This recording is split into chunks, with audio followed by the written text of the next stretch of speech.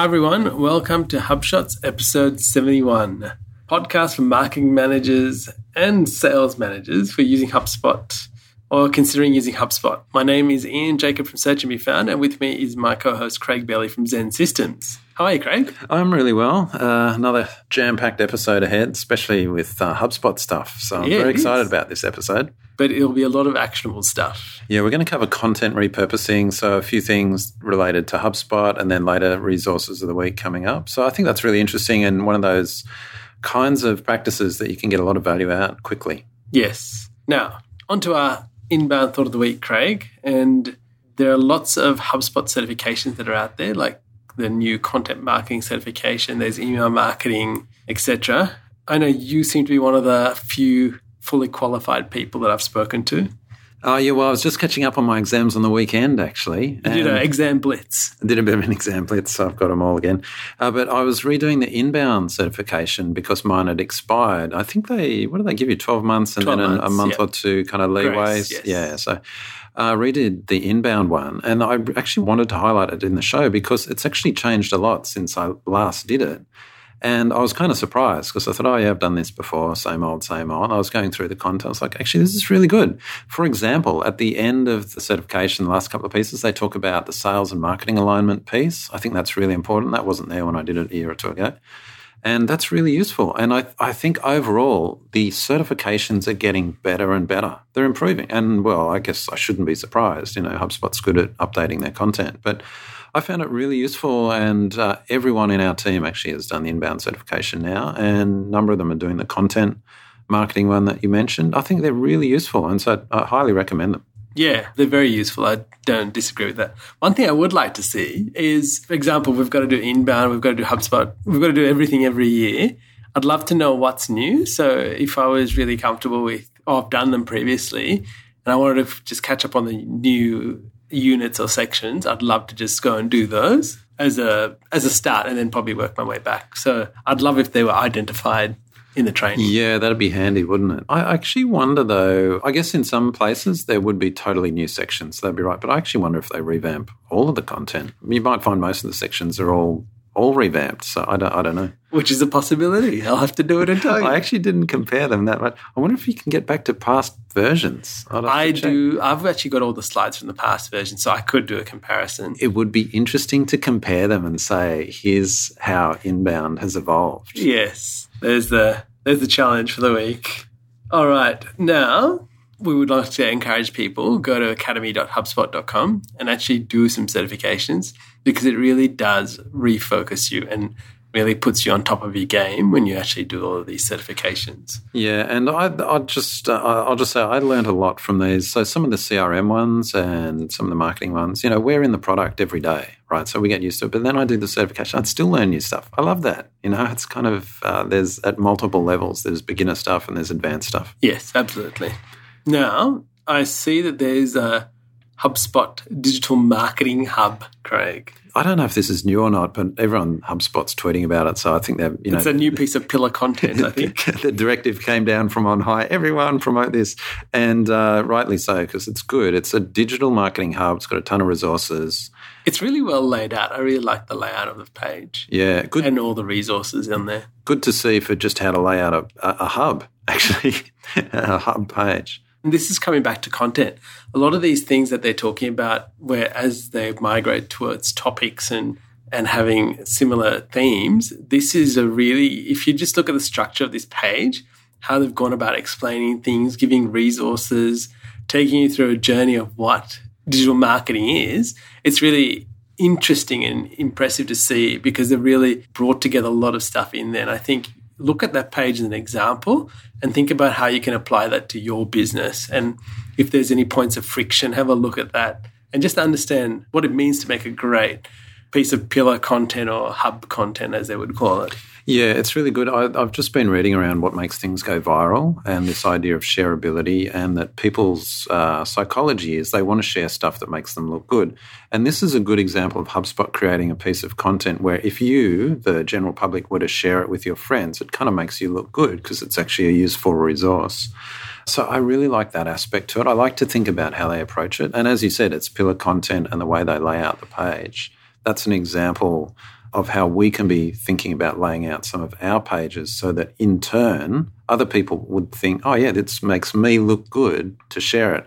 And I can guarantee that Digital Hub page that they've done will get plenty of links and people blogging about it and sharing. So yeah, it's a job well done. Now I actually want to have a little bit of a gripe though. Go, Craig. It's called the Digital Marketing Hub, right? But then they kind of go to pains to make a point of comparing digital marketing with inbound marketing. Right. And I've included a quote in the show notes, which you can go and read, where they kind of pan digital marketing. They put it in that, it can include outbound, disruptive, annoying, low quality as part of it. And this kind of irked me. Yeah. Right? Because I think it's a little bit misleading to compare digital marketing with inbound marketing, as though digital marketing can be banned. But of course, inbound marketing is not, right? And I think like in any marketing, there's good digital marketing, there's bad digital marketing. There's good inbound marketing and there's bad inbound marketing.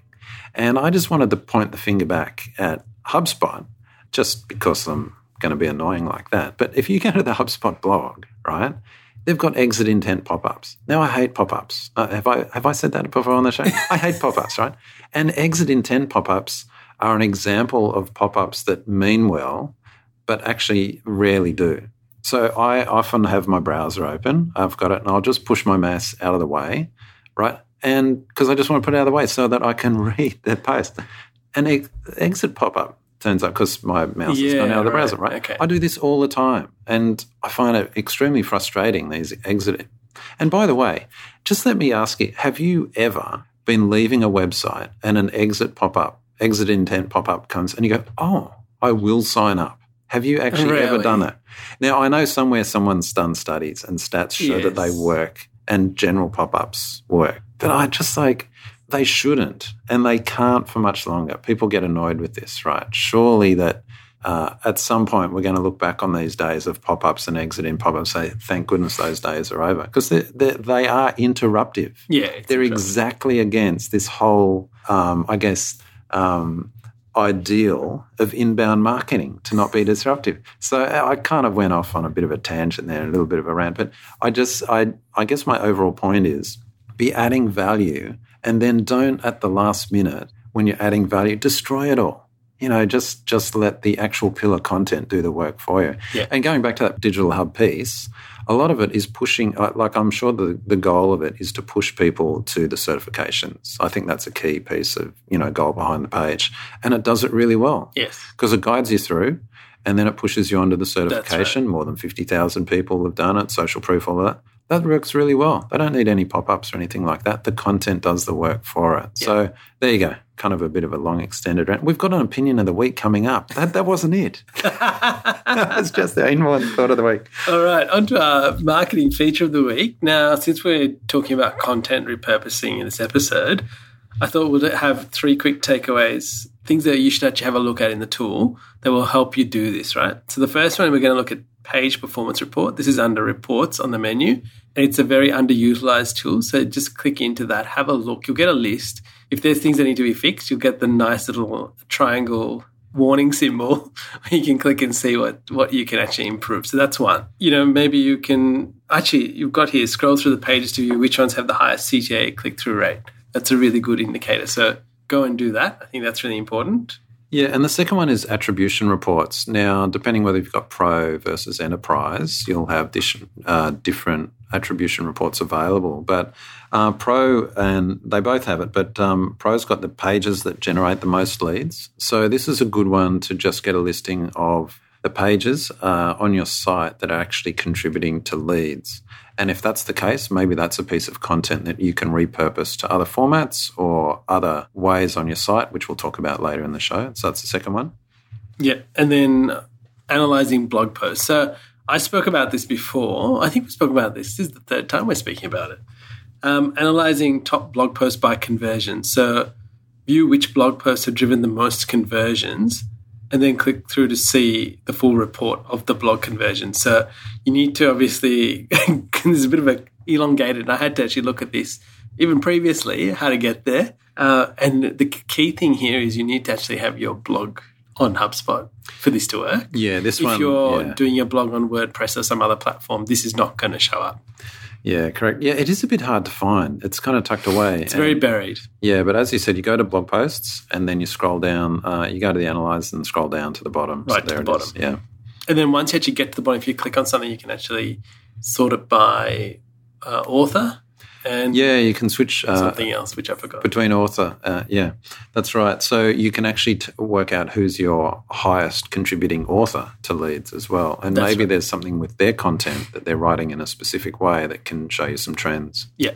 All right. So after those very in-depth pieces, here is something that's actually in beta that I discovered. This is a feature where it actually suppresses people with low engagement. So we're talking about emails here. Correct. So they call this grey mail. So basically what happens is HubSpot's now recognizing who these people are. So maybe they haven't opened it, they've never opened your email, still delivering it. So what they're trying to do is now suppress that. And there's an option, a checkbox that you can actually click to actually make that happen. And I think it's actually by default all the time, unless you say no, you don't want to default that. Yeah, like this is really nice. I don't have this in my portal. I know you've got it, and I'm very jealous. But yeah, as you said, it's in beta. It's really nice.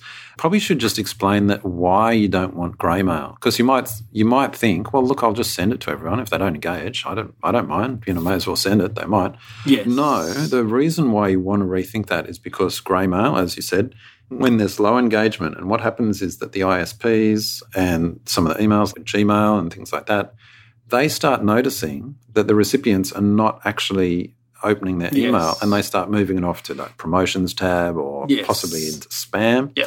So it's actually reducing your deliverability. So yeah, cutting those out and increasing overall deliverability or respondability, we could call it, engagement actually is still what they're saying. And it's interesting you say that because I've actually seen that from some things that I'm actually subscribed to end up in spam. When like I haven't opened them for a while, they end up in a spam.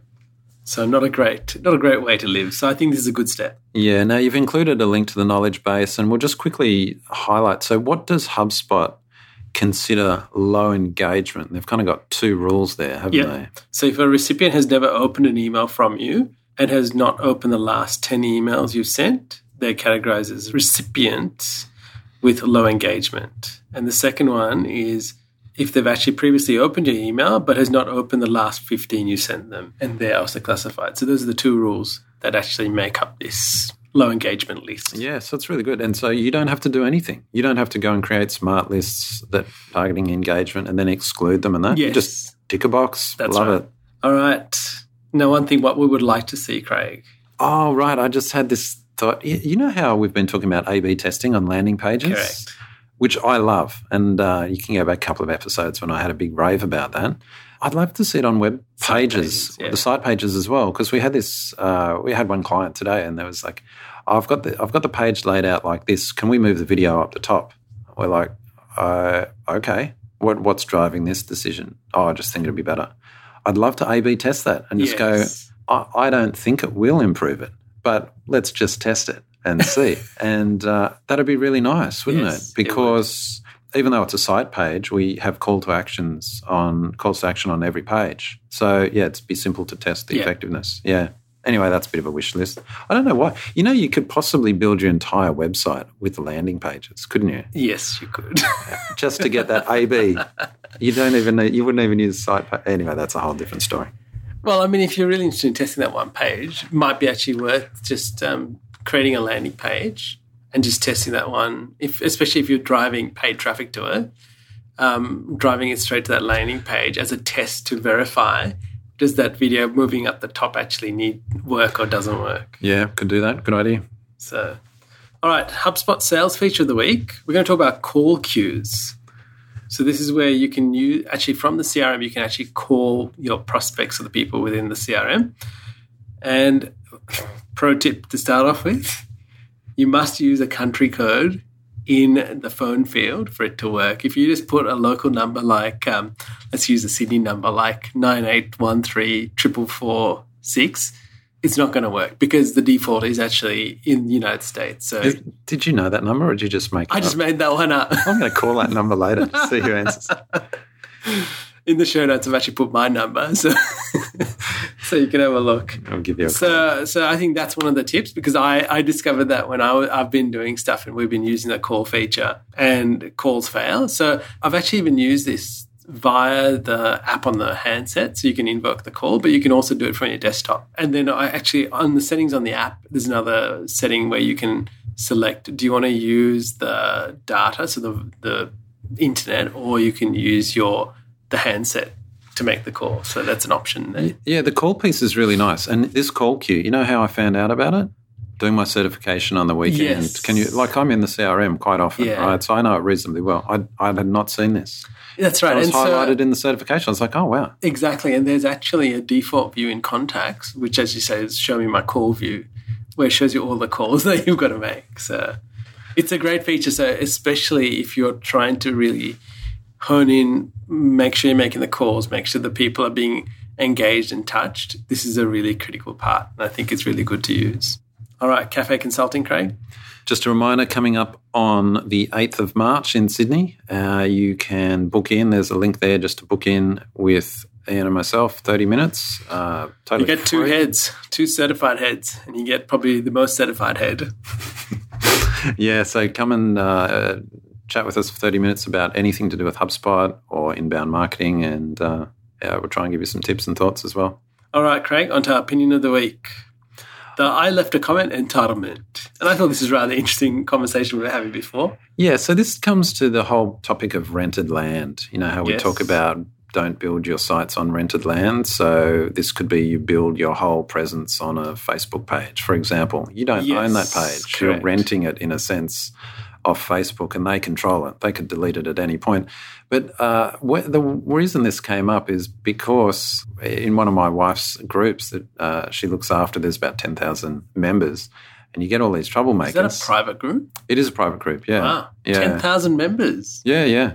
Oh, it's doing really well. So to do with introverts, actually. Yeah. So, yeah, it's Louder Minds. Louder Minds group, yeah. As she says, a place for introverts to not meet. It's really good.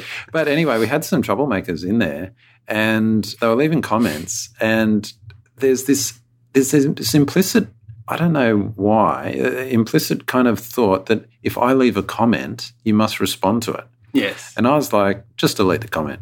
Yeah. And so, yeah, we're deleting comments, right? Yes. That's not you. And then people are getting upset. You deleted my comment. I was like, yeah. And there's this kind of thinking, Yeah. this entitlement that, no, it's my comment. It needs to stand. How dare you delete my comment? Yeah. And we've seen this before when brands have their public Facebook pages. So never mind a private group, Yes. but public Facebook pages, and people get on there and have a rant. And then the brands, sometimes they delete the comments, and then people are all outraged. And in fact, it becomes a media story that the brand was deleting comments on their Facebook page. I've always been puzzled like that. I was like, yeah, I would do that all the time. In any case, on my blog, if I write a blog post, someone leaves a comment I don't like, I'm going to delete it. Yeah. It's mine, right? And if it's my Facebook page or my group and someone leaves a comment I don't like, I'm just going to delete it. They have no entitlement to keep a comment, right? And the reason I wanted to mention this is because I often think that people looking after assets and content feel that they have to live by other people's rules. And I want to make the point, you actually, as much as you can control your own assets, you should be mindful about the public perception that gives, right? Because as we well know, there's other places that people can go and rant and you can't control. But on the ones you can control, of course you have the right to delete comments and manage them. But overriding that is always that idea of rented land. If you're building a Facebook page for your brand or your company, keep in mind that never mind the comments, but your whole page could go. Facebook could just delete it. That's totally their right. That's exactly right. I think that goes with anything that's rented. And that's why I encourage people to actually build their own assets. So your blog, your website is your own asset. You control it. You have access to it. Even though it might be hosted on a host system, you're still the ultimate owner of that. So I would encourage you to actually invest in your own assets rather than building community elsewhere. Yeah, totally agree. I'll make one final comment about deletion versus keeping. Yes. And I think you always have to come up with rules. So I guess this is the tactical kind of, and it depends case by case. You always have to come up with the rules for your particular assets. Yes. So if someone wants to get on your page and raise a legitimate complaint, it actually can work in your favour if you say, yeah, thanks for the feedback, and you address it. That case, I think, is a good so I wouldn't suggest just delete them because you don't like them. But it's around the intent of them. People get on, they're snarky, they're rude, they troll and all that kind of stuff. Those I think you can happily delete. Yeah. But when it actually adds value to your business and to them and to other people, that's a good reason to keep them. So think about value. All right, on to our creative top 10 of the week, Craig. And this challenge is from me to you. It's to come up with 10 ideas to help a commercial cleaning company starting in Melbourne. And they've already been established in Sydney for the last 10 plus years. So. Right. Okay. So at the risk of me talking for 90% of this show, I feel like I've just been ranting on and hogging the conversation, but I will go through the 10 ideas. Go on. Hit me. Okay. So the first one is, and the way I approached this was, I'm not going to suggest stuff that they could just be doing in Sydney anyway. Yeah. You know, all the normal channels that you do. I assume they're doing that as well. But this is stuff that they've got a new opportunity to do in Melbourne. So first one was go through existing database, look for any companies or existing customers that are likely to have multi-city locations. Yep. And target them with a very high-touch, personalised, specific outreach. So none of this blanket email. By the way, we're opening in Melbourne. You know, if you have an office there, let us know. Yep. Very high-touch. Number 2, here we go, a flash mob in Melbourne. Okay. Yeah, right. And you have these people paid, you know, not a real flash mob, but paid flash mob. I know they're kind of a bit thing of the past, but I think this could work in a CBD area, and they're there doing, you know, the broom sweeping or the dusting, that kind of thing, and it's got the name on the back. So it's just that kind of brand awareness piece, T-shirts with their name. 3, talking about repurposing content, go through your website now and also your sales team's communications and repurpose anything that's working well for Melbourne, specific locations, geographic landmarks, those kinds of things. Even jargon that you find in Melbourne. Melbourne jargonisms, right? Yeah. Now, number 4, consider it a new market. I think this is the key thing because often if we're in an existing market, we don't think outside the box kind of thing. But when we're entering a new market, say at Melbourne, which could be, we can have a new mindset and we can take more risks. Yep. I also think there's a chance for rebranding. So if you've noticed that in Sydney, I really wish we could do this, but we can't, we're an established brand, a new location actually gives you more opportunities. So you could rebrand a premium level or even a new company. That's a good idea. Number 5, building on that, I think a startup mentality. So you kind of say to your marketing team, and it might just be one person for a cleaning company, and they're probably in charge of marketing and sales and everything. But you did say kind of commercial or corporate cleaning, so I'm assuming they're a bit more established, and the fact they're going multi-city probably means they're bigger. But have a growth hacking mindset. Yep. So whereas Sydney, you've got established market, you don't want to ruffle feathers, you almost say, okay, you've got 12 weeks, try something new, totally new, give it a go. Yeah, right. So you raise that. I like that idea. And number 6 is kind of test disruptive ideas, disruptive in quotes because it's such a buzzword these days, but since there's no risk. So I don't know commercial cleaning, but I was trying to think of everything that by default comes into my head. And I thought, you probably got commercial cleaning contracts. Yep. They probably clean at night, all of this kind of thing. Correct. So I was thinking, have no contract options. Yep. Try that. It's a new market. So you're not putting your current market at risk. Yep. Try cleaning during the day for something. No, obviously you can't mop floors. But try, normal office cleaning, because I think there's an opportunity for engagement there, assuming it's office, might not be. Dress in suits. The cleaners, they always look like they're dressed in overalls and dirty.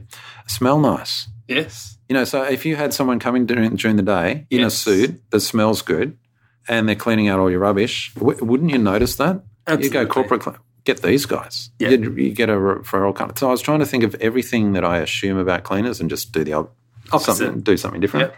Partner with other providers. Maybe they do all this kind of stuff already, but especially in a new location, if you can piggyback off, say, commercial plumbers, electricians, document shredding companies, catering, tech support companies, office moving, all those kind of people where you kind of, no one really offers that kind of service, that package service where you kind of say, oh, yeah, we're the cleaners, especially if you're coming down around the office box during the day. Oh, by the way, here's that. We do document shredding and, tech support, that kind of stuff. So that kind of a chance for a new kind of relationship there with partnering.